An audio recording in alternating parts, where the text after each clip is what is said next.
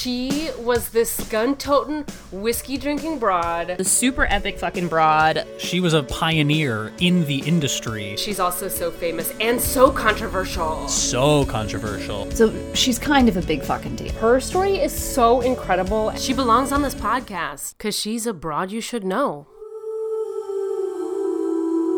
Hello and welcome to Broads You Should Know, the podcast about amazing and noteworthy women from history.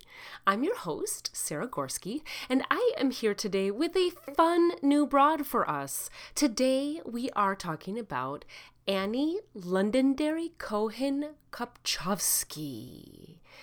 I don't know if you've ever heard of her, but she is the first woman to circumnavigate the entire world on a bicycle. This is a fun story. It's a light story. We need a little lightness after, the Barbenheimer, the last 2 weeks of our Los Alamos truths about Oppenheimer. So if you didn't listen to those episodes, go back and listen to them. But here today, we got something a little bit lighter for you. So I'm just going to dig right in. Annie Cohen was born in Latvia in either 1870 or 1871, and she was the daughter of Levi and Beatrice Cohen, Jewish family. They all moved to the U.S. in 1875 and ended up settling in Boston, Massachusetts. Then in 1888, I don't have a lot of information from my research in between those years, but in 1888, she marries a guy named Max Kopczowski, who was a peddler, a salesman, and as most couples do, they start having kiddos. And by 1892, they had 2 daughters and a son. And if you do the math, Annie was just like 21 or 22, and she already has 3 kids. And while we don't have super inside info on what was going on in Annie's mind, she didn't keep like a very specific journal or anything like that, I got the sense, based on the articles that I researched, that Annie was feeling a little bit bogged down by all of it. In particular, there was a quote of hers in an interview later in her life where she said, quote, "I didn't want to spend my life at home with a baby under my apron every year," end quote. So then, Annie hears about this bet. As the story goes, there were 2 dudes in Boston who wanted to challenge a woman to an impossible task to prove that a woman wasn't both as physically as capable as a man or as capable of taking care of herself. So they wagered a bet that Annie couldn't ride a bicycle around the world. She had to complete the ride in 15 months, and if she did it, she'd win $10,000, in addition to part of the bet, which was her raising $5,000 along the journey. Now, Annie had never ridden a bike before at all, but she was so incensed at the audacity of these gentlemen that she says yes. She takes the bet, and on June 27th, 1894, Annie Kopczowski says goodbye to her husband and 3 small kids, and wearing a corset and long Victorian-era dress, and carrying her pearl-handled revolver and a single change of clothes, Annie climbs on top of her 42-pound bicycle. It was a women's Colombian drop frame bicycle. It had a skirt guard over the rear wheel to keep her skirt from getting caught in the chain as she rode. And she gets on the bike and she begins to ride west from Boston towards New York. Now, unlike the Tour de France and other famous bike races that you might follow today, Annie rode this trip without any kind of entourage or support system. She was all by herself. And she stayed at inns or the homes of strangers that she met on the journey, or some nights she even had to camp. I am not sure in my research whether she had displayed these abilities prior to her trip, but once she was on the road, Annie became a total master of self-promotion. And I should add, out of necessity. She had to find ways to make money along the way, not just the $5,000, but also the money to help her get through the trip. And her very first sponsor was the Londonderry Lithia Spring Water Company. They apparently paid her $100 to carry a placard bearing their name on her bicycle. And she also, as part of this deal, agreed to add the company name to her own. And this is why, if you Google her or look at the name of this episode, her name is listed as Annie Londonderry Cohen Kupchowski.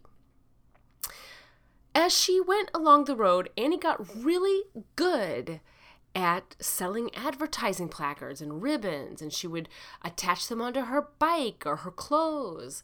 She would sell pictures and autographs and mementos and souvenirs. And she also started to give exhibitions about bicycling, and she would deliver lectures and present. She had this robust collection of slides alongside all of these vibrant stories of what had been happening to her along the road. And some of these crowds listening were huge. It turns out that she had very cleverly sent telegraphs to the cities in advance of her arrival, letting everybody know that she was going to be there. And so when she would arrive, there would be big crowds waiting for her. Now, she did not wear the skirt and corset for too long. She spent the first part of her journey in that, but eventually she does move from skirts to bloomers. And then eventually she wears a man's suit during the course of her journey. And she slowly kind of got more comfortable, like throwing it in people's faces who were upset at the sight of a woman bicycling. It was just so rude. It was so upsetting. A woman was bicycling, and she kind of like really started to lean into it. And that's when she started to kind of change her dress a little bit more. There was a article about her in the Omaha World Herald, and they said, quote, "Miss Londonderry expressed the opinion that the advent of the bicycle will create a reform in female dress that will be beneficial. She believes that in the near future all women, whether of high or low degree, will bestride the wheel, except possibly the narrow-minded, long-skirted, lean and lank element," end quote. Now, I had jumped a little bit ahead there talking about all those big crowds because that certainly grew and grew as her journey went. But let's talk more about the actual trip itself. Annie, it turns out, was not actually a great natural bicyclist. We knew she hadn't ridden much or ridden at all, perhaps, before this trip, but she wasn't really good at it when she did start to ride. And in his book, Around the World on Two Wheels, author Peter Zutlin says, quote, "Annie averaged between 8 and 10 miles per hour on smooth roads and a good deal less on poor roads. Very slow by modern cycling standards," end quote. Of course, it's also worth mentioning again, her bike weighed like 42 pounds. It was a huge bike. It's not the lightweight frames that we have today. Later on in her journey, Peter said, quote, "It took more than 5 weeks to make the 400-mile stretch to Los Angeles from San Francisco. Had they walked, they could have made it to Los Angeles in half the time." So Annie was not very good on the bicycle. So all this being said, it took her 3 months to make it that first leg from Boston to New York. And then from New York, she heads to Chicago, but she doesn't arrive in Chicago until late September. And it was not really, seasonally speaking, a very good time to start a big ride across the Great Plains, right? So Annie seriously considers abandoning the journey entirely. But she does not, and instead she decides what she's going to do is she's going to reverse her course, making Chicago kind of the new beginning point of the journey. And she also gets a new, better bicycle, a little more lightweight, and begins back towards New York. And once she gets to New York, she hops a steamship and takes that over to Europe, since you can't bike on the water, of course. And once she gets to Europe, she rides across France, and she was very popular in France. She rides from Paris to Marseille, and then she gets on another steamship to Alexandria, Egypt on January 20th at this point. There was a crowd of thousands of people on the docks in Marseille that were there just to see her off. There was also a drum and bugle corps and a huge group of locals, bicycle enthusiasts. Like I said, she's very popular in France, so there was a huge crowd there wishing her good luck in Egypt. And she gets to Egypt, and she continues her journey. She apparently gets through Jerusalem. She also rides through Colombo, then Singapore, Saigon, Hong Kong, Shanghai, and then eventually the West Coast. And she rides, as we said, from Los Angeles to San Francisco. And all the while, she's becoming kind of a global celebrity. And her big trip is completed in September of 1895. And the story of her return in Boston is actually reported in the New York Times. And when she arrives, she apparently has a broken arm from a fall, she said, and had been pedaling for hundreds of miles with her broken arm. And Annie goes back to her family. Her trip is over. She made it under the 15 months. She apparently got the prize. She met all of the bet parameters, and she won. And once she gets home, she never again, evidently, makes bicycling very important in her life. She and her husband will go on to have a fourth child, and then Annie will leave work again for a time to work as a salesman up in Ukiah, California. That's about 115 miles north of San Francisco. And when she comes back, her and her husband move to the Bronx, and they are running a small clothing business. They had a number of employees, and that business apparently was destroyed by a fire in the 1920s, but they were able to get the insurance money to start another business in Manhattan, which was called Grace, Strap, and Novelty. I always, when I hear insurance money, I'm like, ooh, what happened there? But it didn't seem in the resources that I read that there was anything shady. It seems like fires were just common before fire codes. Who knew? I don't have a lot of information then before eventually Annie dies of a stroke on November 11th, 1947, at the ripe old age of 77. Peter Zutlin, the guy who wrote the book about this trip around the world on two wheels, is also a bicycle enthusiast, and he also was Annie's great-grandnephew. And for a long time, he was very intrigued by Annie's ride, which several decades after her death had been kind of lost to time. So Peter dug into this massive pile of research and interviewed Annie's remaining living relatives, and he put together this book, and he discovered lots of information about the story and has kind of unearthed for the first time her story that had been almost lost to time. But one thing that Peter discovered in all of his research was that, and I'm always sorry to say it, Annie was not quite truthful about all of the things that happened on her trip. She was quite the exaggerator and inventor of many a tall tale. In her myriad of global interviews, she was interviewed everywhere she went. She loved talking to the press. She described herself as all of the following: a Harvard medical student, a lawyer, a law student, an orphan, a wealthy heiress, a founder of a newspaper, and an accountant. In those presentations that she would give, she also would tell these wildly speculative stories about things like being waylaid by bandits in France, hunting Bengal tigers in India, traveling to the front lines of the Sino-Japanese War and getting shot in the shoulder there, falling through ice into a river, and ending up in a Japanese prison. So how do we know that many of those things probably or sometimes certainly didn't happen? Well, first of all, a bunch of those stories take place in India and China, but she never traveled through there. She was on a boat the whole time on the way to Singapore, and she was traveling around those countries on the water.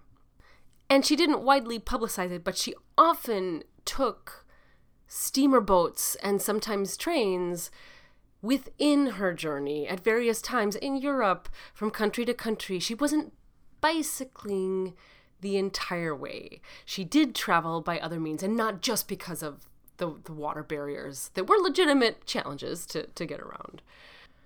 So really, even though the claim was that she was the first woman to ride a bicycle all across the entire world, circumnavigate the entire world, it's really more accurate to say that she circumnavigated the globe with a bicycle rather than on one. Like I said, there was strong evidence that from Western Europe through the Middle East and Asia, from Marseille to Yokohama, she traveled mostly by steamship. Also, that bet that she claimed was the inspiration for the journey and that she claimed she competed and earned that prize money for, well, that is also believed to be entirely fictitious. The Boston Journal reported, quote, "The crowd at the State House were incredulous about her receiving any such sum as $10,000 upon her return. Many expressed the opinion that it was simply an advertising scheme from start to finish," end quote. Anecdotally, and since it also connects to another broad of ours I can't resist mentioning, Annie also apparently at one point wrote a highly suspect account of her entire journey, which appeared in the New York Sunday World in October 1895 under the byline, Nellie Bly Jr. If you all remember that episode on Nellie Bly we did, she was the first person to make a trip around the world in 72 days. And that was a real trip. That wasn't a lie. That was a real trip. That was a great episode with one of our special guests and my friend, David Blixt. So if you haven't listened to that, you should definitely check that one out. So all of that's just a lot of exaggeration and lies, and it's kind of a bummer to end the story with that note. But I want to say, in Annie's defense, it really does appear that the first leg of her trip from Boston to Chicago and the last leg of the trip from San Francisco to Chicago through El Paso were accomplished mostly on her bicycle. So it's safe to say she definitely was the first female cyclist to cross the American continent. And in her journey, she cycled thousands of miles, which was most certainly a huge marker in the history of women's athletics at that point. Peter Zutlin, the guy who wrote the book, doesn't seem to think that Annie was particularly malicious with her tall tales. He says, quote, "Annie made her journey out of a desire for fame, excitement, and the independence that her conventional societal role had denied her. She loved telling stories. She loved having a story to tell, and she loved representing women as being just as entrepreneurial as men." What Annie accomplished with her bicycle in 1894 and 95 was a tour de force of moxie, self-promotion, and athleticism. Though she was a skilled raconteur and gifted self-promoter with a penchant for embellishment and tall tales, she was also, as the evidence shows, an accomplished cyclist who covered thousands of miles by bicycle during her journey. Peter goes on to say, quote, "Truly there is no way to measure the impact of her adventure on the larger struggle for women's equality, to know how many women it inspired or empowered. But Annie's journey epitomized perfectly the confluence of the women's movement and the bicycle craze, and is, therefore, a small but revealing chapter in the story of women at the turn of the century," end quote. And that is Annie Londonderry Cohen Kopchovsky. She is a wonder, even though she's an embellisher. I love her. She is a PR marketing sales genius, way ahead of her time. And who knows where she even got those skills. It didn't seem to me in my research that she was particularly educated and trained in those things. It seems like these natural abilities that just came out when she was on the road, away from her family and kids. By the way, I forgot to mention earlier, she when she was traveling did not even mention her husband and kids or that she was married at all, which I think was part of her kind of PR about her independent woman being strong, and she didn't want to look bad for leaving her babies at home and that sort of a thing. She really knew what she was doing, and she is most definitely a broad you should know. To learn more about Annie Londonderry Cohen-Kopchowski, head on over to broadsyoushouldknow.com. While you're there, click on over to the About page to read more about me, my bio, picture, links to all my cool stuff's all right there. Hey, are you following Broads You Should Know on social? We are on Facebook and Instagram at Broads You Should Know and Twitter at BYSK Podcast. I refuse to call it X. To suggest a broad, fill out the form on our website or email us at broadsyoushouldknow@gmail.com. If you're a fan of the podcast, please help spread the word by sharing an episode with your friends and family, or leave us a review on Apple Podcasts. That really helps new listeners to find us. Broads You Should Know is produced by me, Sarah Gorski, and edited by Chloe Skye, with original music by Darren Callahan. Finally, if you really enjoyed hearing about Annie Londonderry Cohen-Kopchowski, then I think you're going to really like some of the other broads we've covered previously, including, of course, Nellie Bly, who I mentioned already. That is a fantastic episode, traveled the world in 72 days. And then we also have our kooky adventurer, Annie Edson Taylor, who went over Niagara Falls in a barrel. See you next week for another Broad You Should Know.